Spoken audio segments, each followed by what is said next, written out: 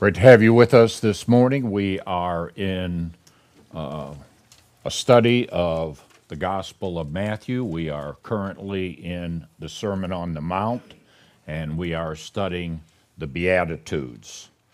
And the first four focus upon our relationship to God, and then the fifth one this morning, the last four, will focus not only upon God, but our relationship to other people, and we will begin the one on mercy. Thank you, Claude, for reading that text to us in Matthew chapter 18. There are several interrelated terms in that. Have patience with me. Patience is related to mercy. Forgiveness is related to mercy. And we are reminded that how great a debt we have been forgiven. And that should make us a merciful people. Lord God in heaven above, we look to you this morning. We need mercy and grace far more than we realize. Thank you for the great throne of grace and mercy. You have bid us to come before you to receive mercy, which should remind us that we are still a people in distressed by our own sins, distressed by the sins around us, distressed by a fallen world. And so we pray this morning that you will increase our love for you and these beatitudes in your people for your glory. We pray it in Jesus' name. Amen.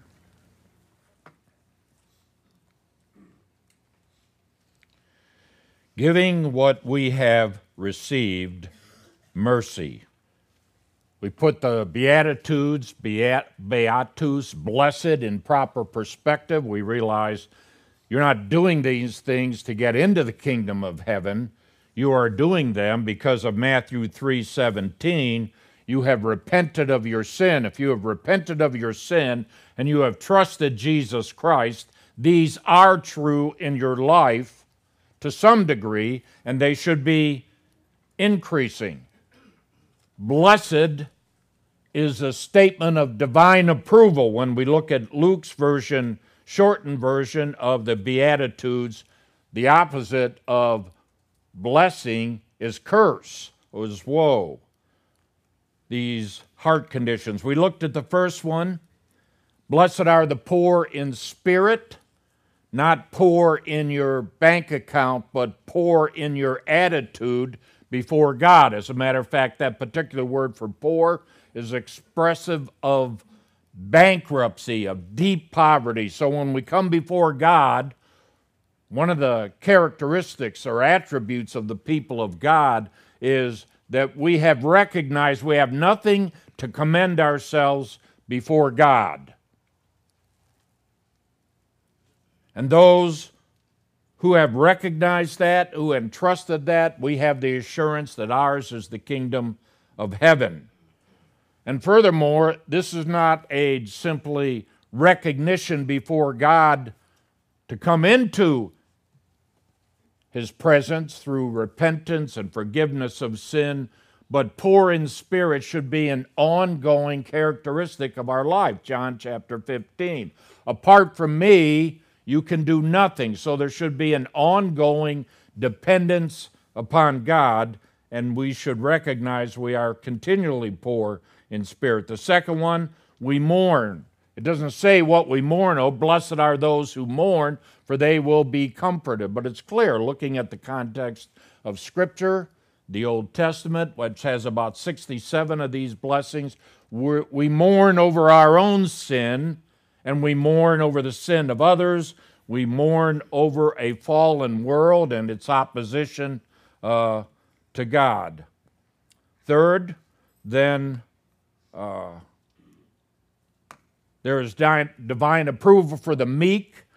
That word is hard to convey in one English word, but it certainly has the idea of gentleness, of humility, Psalm 37 expressed the kind of character of a meek person. It's one who trusts God in the midst of opposition, in the midst of persecution, and we don't try and return evil for evil, but we trust God that He will ultimately vindicate us. Fourth, we hunger and thirst for moral righteousness.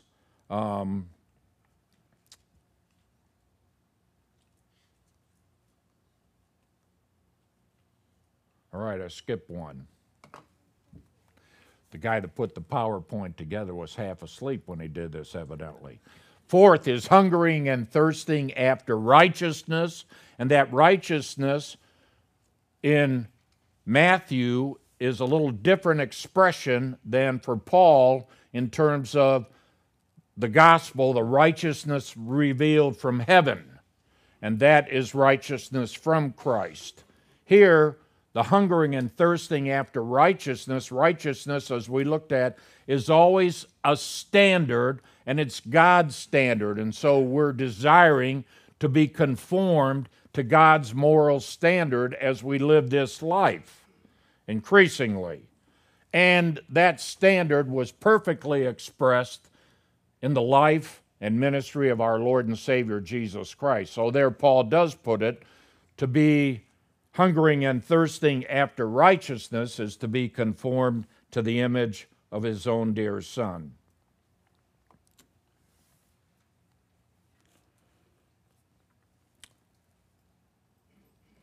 We come to this attribute or this characteristic of mercy then, and there are three that are interrelated, and they're all part of the goodness of God.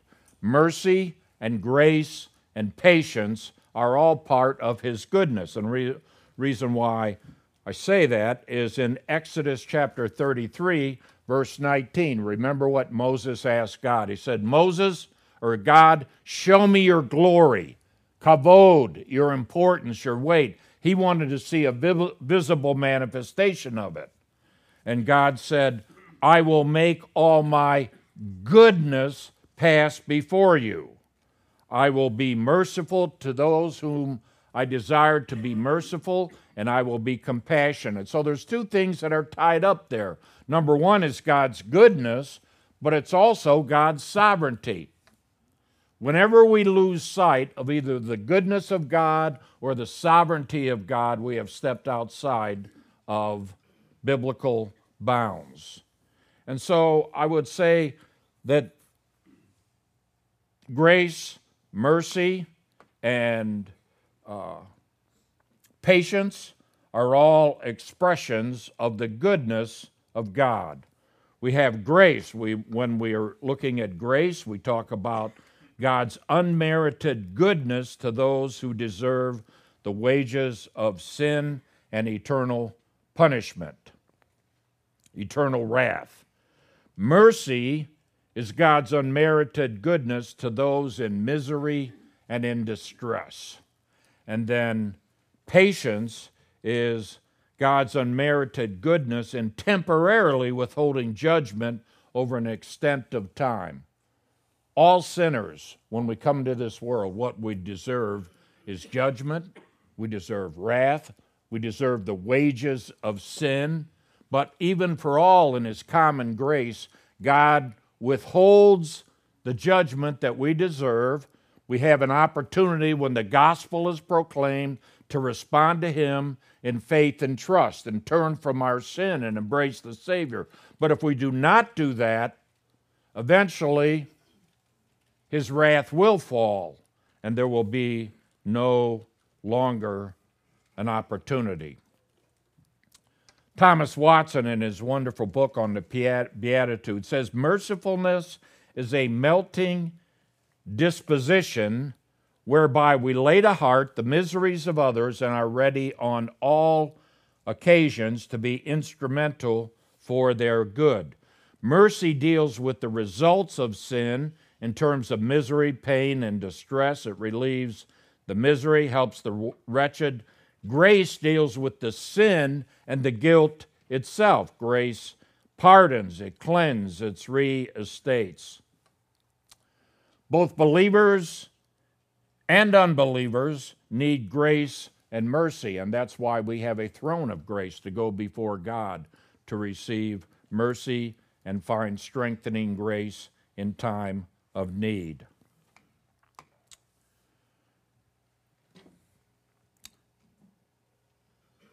Turn with me to Luke chapter 10, briefly, to the parable there of the Good Samaritan.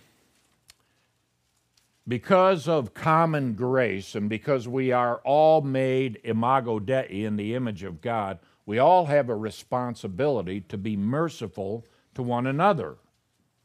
And we find that in the parable of the Good Samaritan, introduced in Luke 10:25.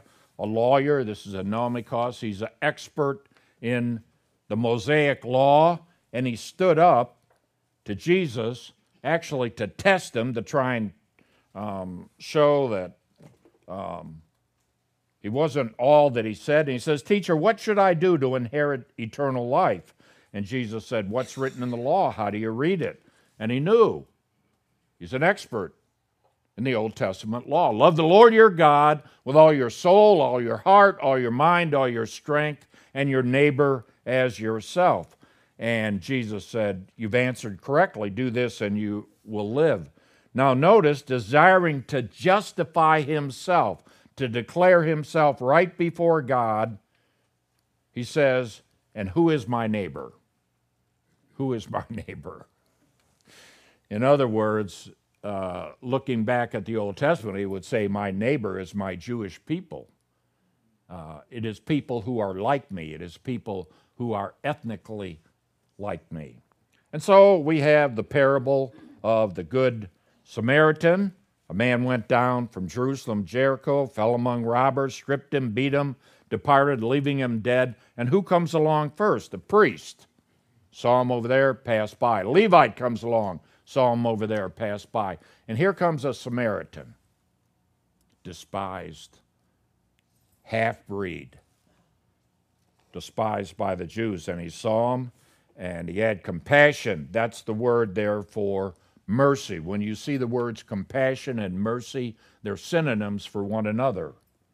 And he went to him, and he bound up his wounds, pouring on oil and wine, and set him on his animal, brought him to an inn, took care of him, gave the innkeeper money to take care of him. And so Jesus asked the question, which of these three do you think proved to be a neighbor to the man who fell among the robbers?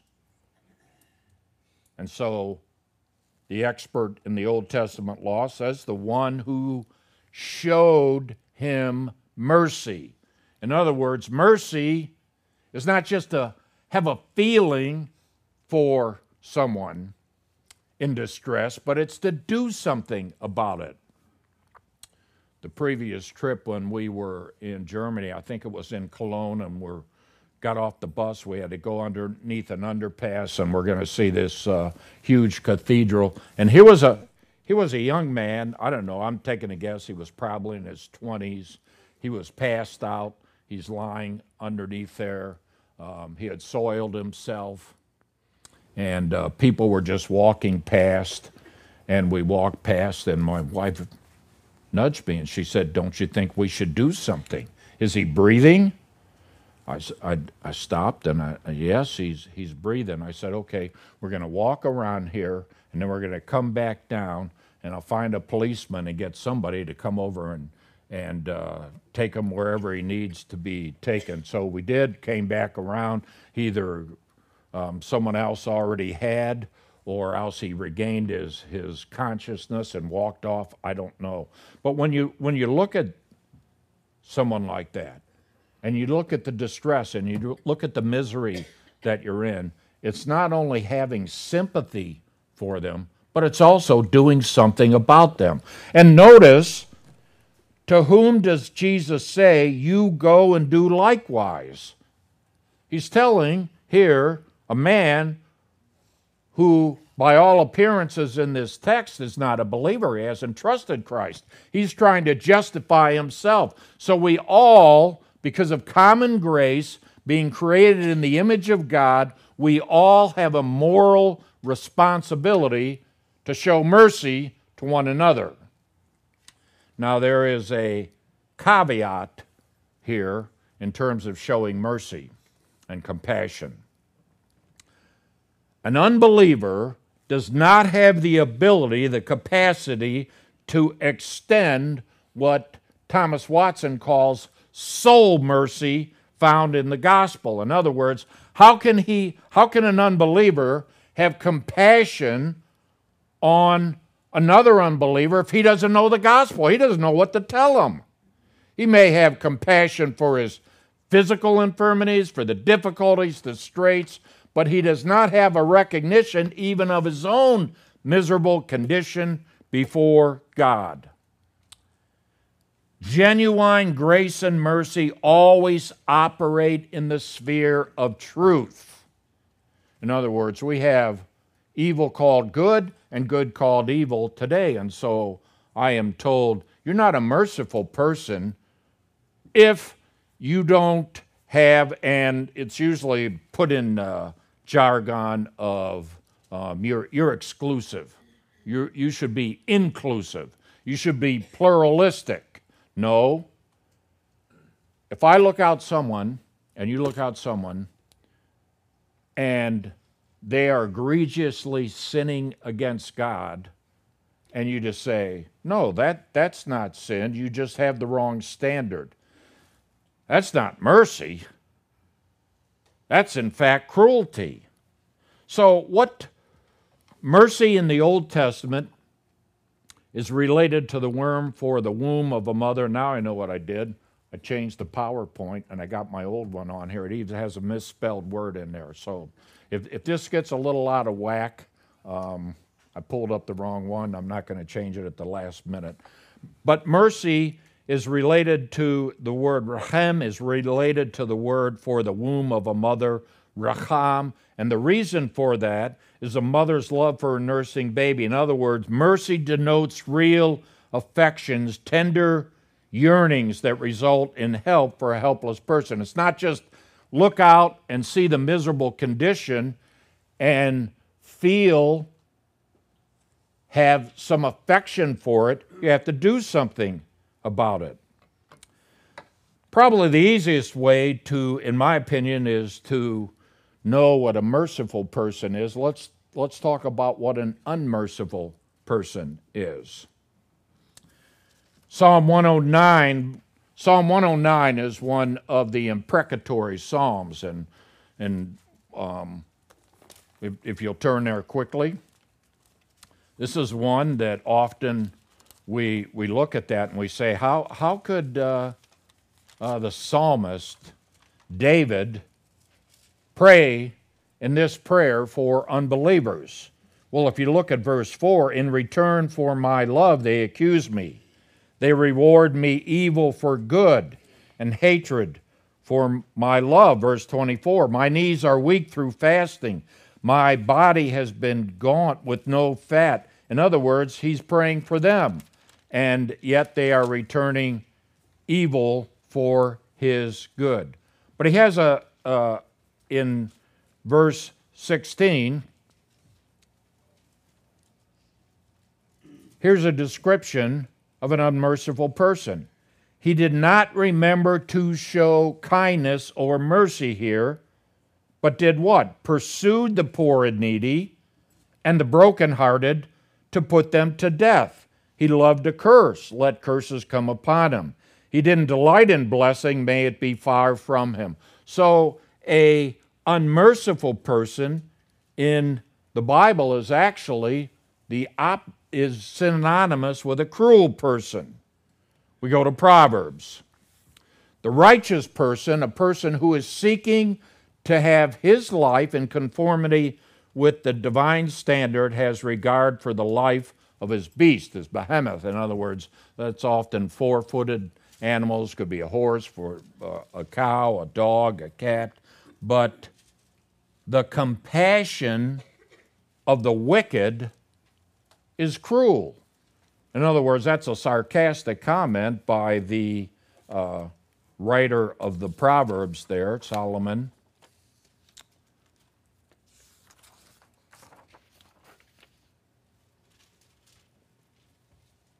saying that a wicked person has compassion and it is cruel. Deceived about their true affections, they knowingly and willingly, in an unrelenting and insensitive way, inflict pain not only on animals, but this is an argument from the lesser to the greater, even on those who are made in the image of God. If a wicked person is cruel to animals, then how will he treat those made in the image of God? Dietrich Bonhoeffer, who's certainly had his understanding of mercy sharpened by the Holocaust, says that the bad deeds of a good person are better than the good deeds of the wicked. We are to treat God's creatures with kind, compassionate care, not mistreat them. And when we do that, we are actually, as an unmerciful person, is to despise their Creator. But probably Nabal, the foolish scoundrel in 1 Samuel 25, David and his men protected, and yet when he went to them, Nabal says, why should I give you anything that belongs to me? And if it wasn't for his wife, he would have perished. But the Babylonians, Jeremiah 6, other places in Jeremiah, we could use the Assyrians as another example. They seize bow and spear. They are cruel and have no mercy. Turn to Luke chapter 16, which certainly highlights what it means to be unmerciful. Verse 19, there was a rich man who was clothed in purple and fine linen and who feasted sumptuously every day. And at his gate was laid a poor man named Lazarus, covered with sores, who desired to be fed with what fell from the rich man's table. Even the dogs came and licked his sores, and the poor man died and was carried by the angels to Abraham's side. And the rich man also died and was buried, and in Hades he was in torment, and he lifted up his eyes, and he called out, and what does he ask for? Mercy! Have mercy upon me. And send Lazarus to dip the end of his finger in water and cool my tongue. I'm in anguish in this flame. And what's the answer now? The answer is no, he will receive no mercy. This will be eternal torment. This should help me in my compassion toward unbelievers to recognize, and help me in gentle boldness to proclaim to them, if you do not repent of your sin, this is what awaits you. Turn, believe upon the Lord Jesus Christ, and look to Him. James says it this way, chapter 2, I think it's verse 13. Mercy rejoices against judgment, but for the one who has had no mercy, there will be no mercy in judgment. So we're to be a merciful people, not an unmerciful people. And probably the greatest reason for that is the revelation of a gracious, merciful, patient God in Christ and at Sinai. We'll start with Sinai first. I go back to that question. Moses said, "Show me your glory." And the Lord responded, "I will make all my goodness pass before you. I will proclaim the name of the Lord before you. I'll be gracious to whom I will be gracious, and I will show compassion," that's mercy, "on whom I will show compassion." So he had Moses go over, hide in the cleft of the rock. He passed by, and here's what he proclaimed. The Lord God, compassionate, merciful, and gracious, slow to anger, overflowing in chesed, that word, covenantal loyalty and truth, who forgives iniquity, transgression, and yet he will by no means leave the guilty unpunished. We have to go down to the New Testament to find out, what does that mean? He's not going to leave the guilty unpunished. Then how will he leave anyone to stand before him? Isaiah 53, as we move forward, begin to get clearer and clearer until we come to the person of Christ and see the cross. This truth, these two in particular, the Lord God of heaven is merciful, compassionate, and full of grace. That theme is woven throughout the rest of the Old Testament. And sometimes we don't like that truth. Ask Jonah. Jonah was commissioned to go to the cruel Assyrians and went the opposite direction, headed out to Tarshish, and the Lord created a storm. Finally, he acknowledged, I'm the cause, throw me overboard. The pagan sailors didn't want to do that, but at that point, they threw him overboard, and God had created a great fish to swallow Jonah and eventually to toss him back up on the land. And so he finally does this time. He goes. And what happens? He proclaims that Nineveh, if you don't repent, you're going to be overthrown. And they repented. And so what did Jonah do about it? He got angry that God, I knew it. You were going to have compassion on these people. That's why I didn't want to go. And so Jonah chapter 4, verse 2, he prayed to the Lord and said, please, Lord, was not this what I said while I was still in my own country? Therefore, in order to forestall this, I fled to Tarshish. I knew that you are a gracious and compassionate God, slow to anger and abundant in loving kindness, and one who relents concerning calamity. Does that truth about the revelation of a gracious and merciful God move us to show compassion, to proclaim the gospel to those who are lost? Watch how this is emphasized when we come down to the New Testament and a gracious and merciful God revealed in Jesus Christ. John 1, 17 through 18. Grace and truth has come through Jesus Christ. You want to know what God is like? The same gracious, compassionate God has now taken on human form in the incarnation, but he is no different in his character than the God of the Old Testament. This is a God, and he is gracious and merciful. Now, watch how this theme is woven in Luke chapter 1.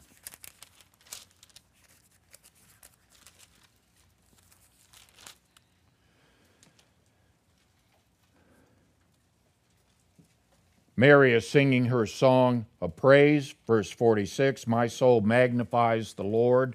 And what does she talk about? He is mighty who has done great things for me. Holy is his name, and his mercy, there it is, verse 50, is for those who fear him from generation to generation. Verse 54, he has helped his servant Israel in remembrance of his mercy. Now we come to Elizabeth and the birth of John the Baptist. Her neighbors and relatives heard that she had borne a son, that the Lord had shown great mercy to her. Verse 72,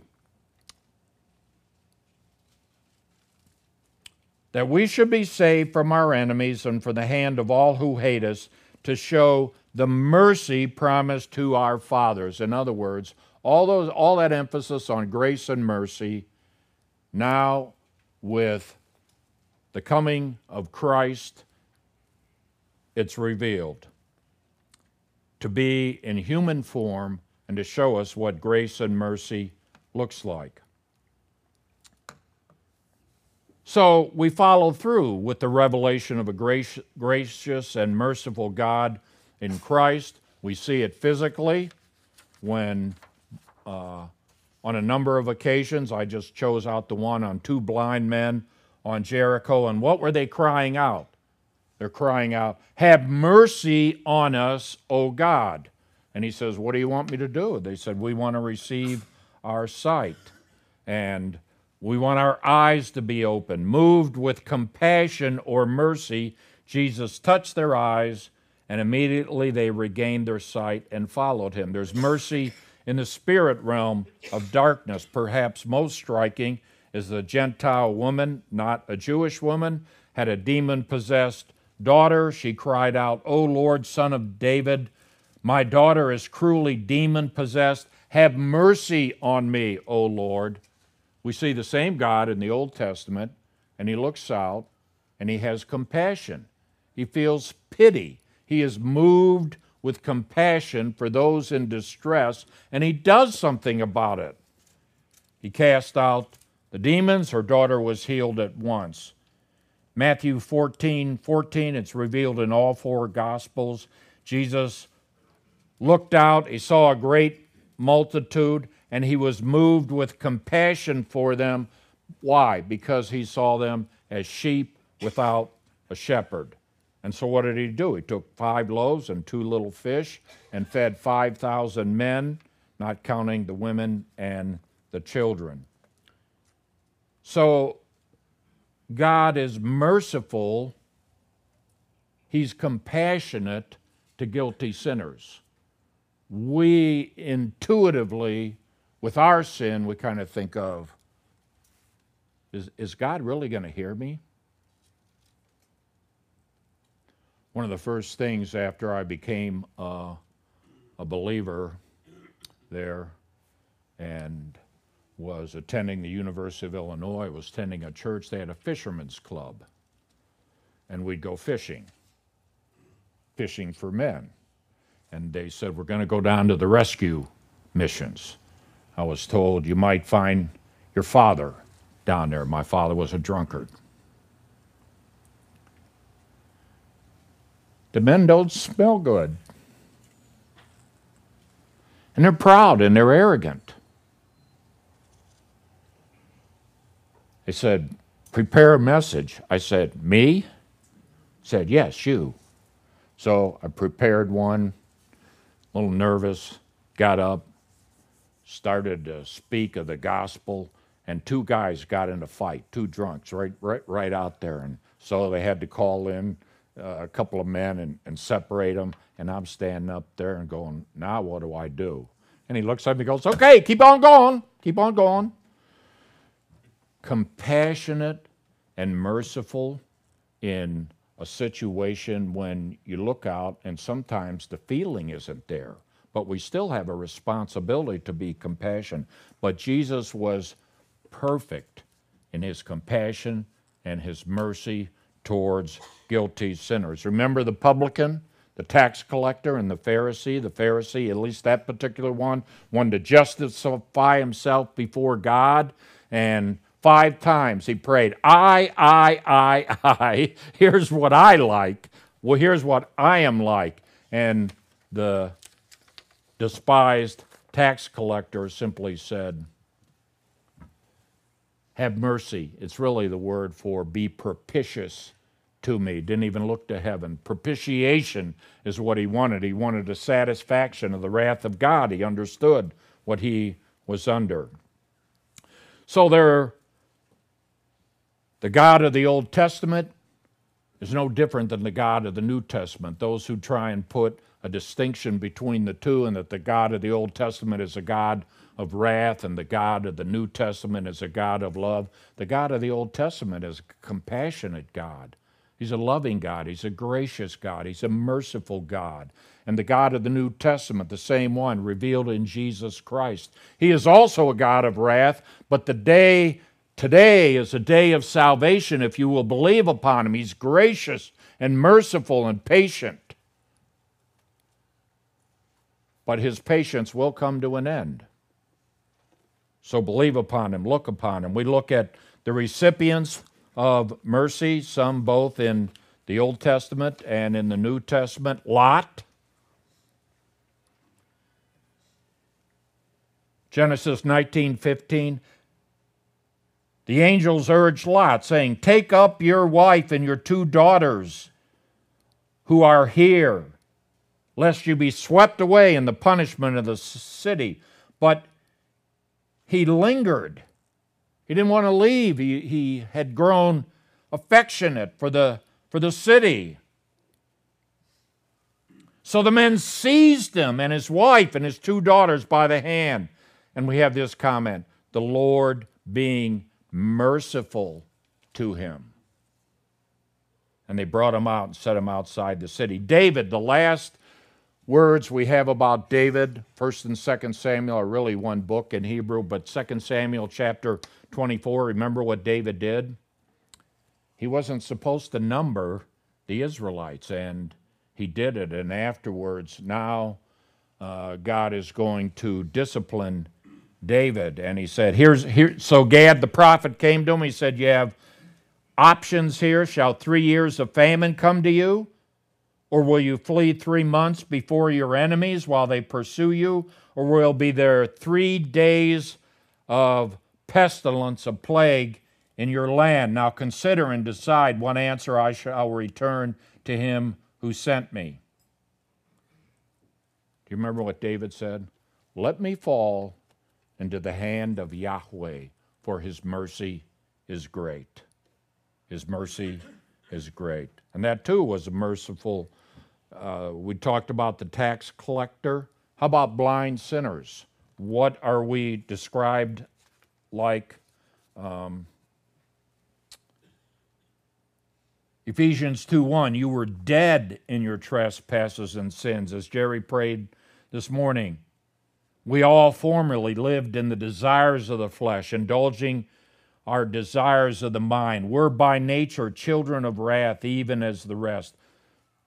Here's one of the great buts in the Bible. But God, who is rich in mercy, because of his great love with which he loved us, even when we were dead in transgressions and sins. You have that right around. Dead in transgressions and sins, rich in mercy, reminding us again of dead in trespasses and sins. God is a God of mercy, of grace, and of compassion.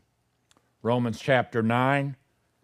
What if God, although willing to demonstrate his wrath and to make his power known, endured with much patience vessels of wrath prepared for destruction? And he did so in order that he might make known the riches of his glory upon vessels of mercy that had prepared beforehand for his glory, even us, not among the Jews only, but also from among the Gentiles.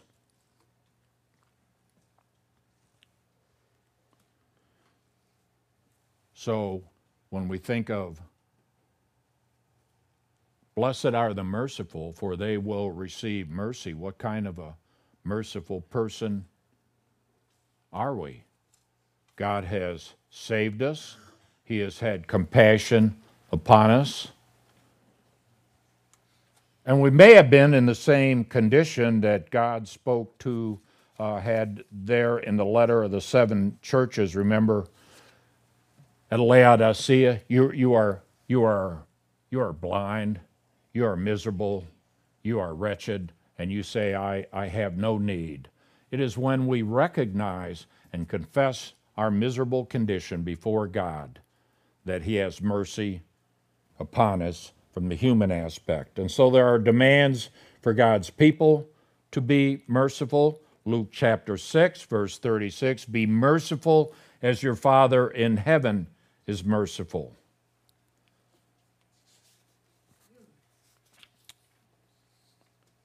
Second Corinthians 4:1, since we have this ministry, Paul says, as we have received mercy, we do not lose heart, but we have renounced the hidden things, hidden because of shame, not walking in craftiness or adulterating the word of God, but by manifestation of truth, commending ourselves to every man's conscience in the sight of God.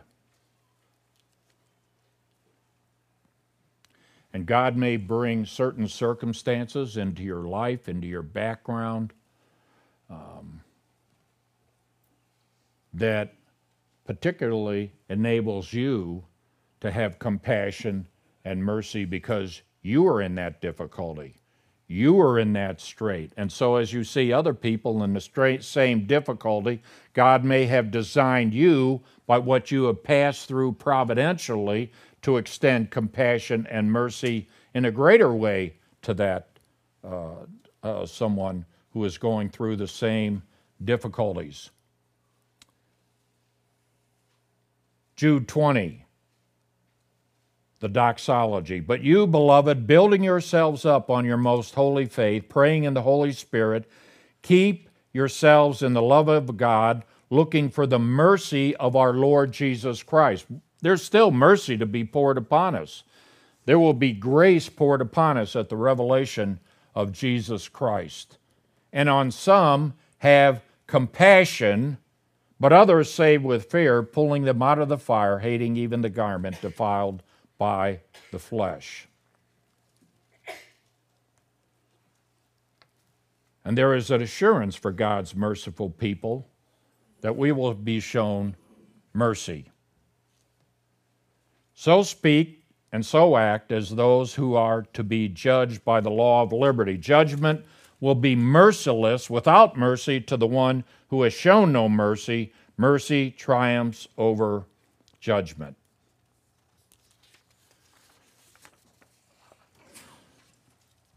I looked it up in the hymn book, and we don't have it in our current one. Sometimes the title of this hymn is called The Mercy Seat, and sometimes it's called From Every Stormy Wind That Blows. It was written by Hugh Style in 1831. From every stormy wind that blows, from every swelling tide of woes, there is a calm, a sure retreat. 'Tis found beneath the mercy seat. Whither could we flee for aid when tempted, desolate, dismayed, or how the host of hell defeat had suffering saints no mercy seat? Oh, may my hand forget its skill, my tongue lie silent, cold, and still, this bounding heart forget to beat if I forget the mercy seat. Do you remember the mercy seat in the Old Testament? It's used 23 times, especially in Exodus and Leviticus, and here there's a gold lid, and there's two cherubim with their wings over there, and that is the mercy seat, the place of propitiation, where the blood was put. Mercy seat, and Christ is our mercy seat. He's our place of propitiation where the wrath of God is satisfied.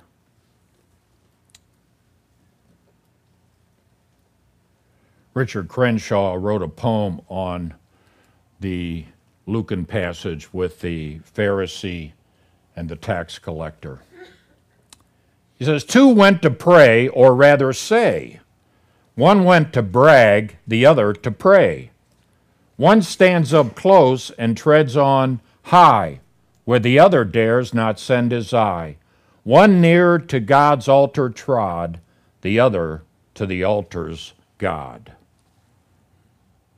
We go to receive grace and mercy, and we go to a propitiatory God who has had mercy upon guilty sinners.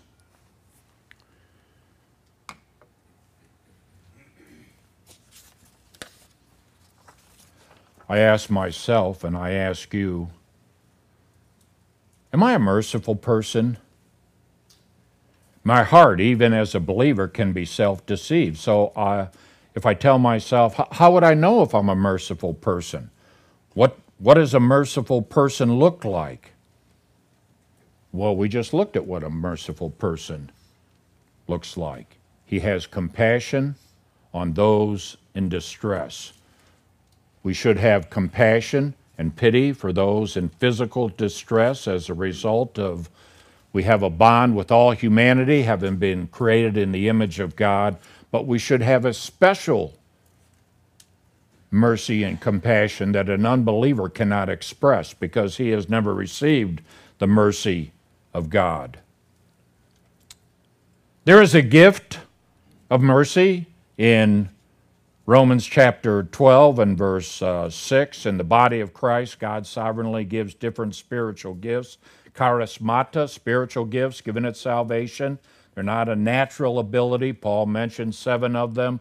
And the last one is the gift of mercy. Showing mercy, to do this with cheerfulness, flowing from a heart free of hypocrisy. And you may say, well, I don't think I have the gift of mercy. Whether you have that particular gift or not, we all have a responsibility as a result of what we have received in Jesus Christ to be a merciful people toward others. How do you become a merciful person? Well, first of all, you need to respond to the message of the gospel.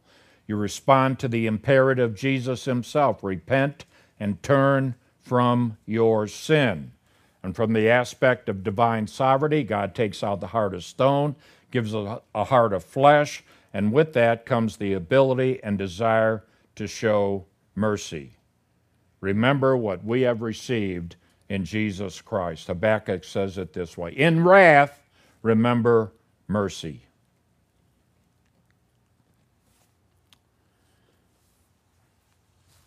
And we have a great throne of grace. We have a great high priest who has passed through the heavens, tempted in all points as we are, yet without sin. And it says he is a compassionate high priest. And so we are admonished to come boldly to the throne of grace that we may obtain mercy. Now, if you need mercy, what does it say about me? I'm still in a condition of distress. Sometimes it's my own sin, and I look at it. Will I ever get past this sinful habit, this sinful thought, this sinful motive in my life? Will I ever grow in truth and grace? And so what do? I come before a compassionate God who has mercy for me in my distress and find grace to help in time of need. But the ultimate reason then, looking around to others, I not only need mercy, you're going to need mercy and grace until you arrive home to heaven. But we need to be a merciful people, a forgiving people, a patient people, and the ultimate reason is be merciful.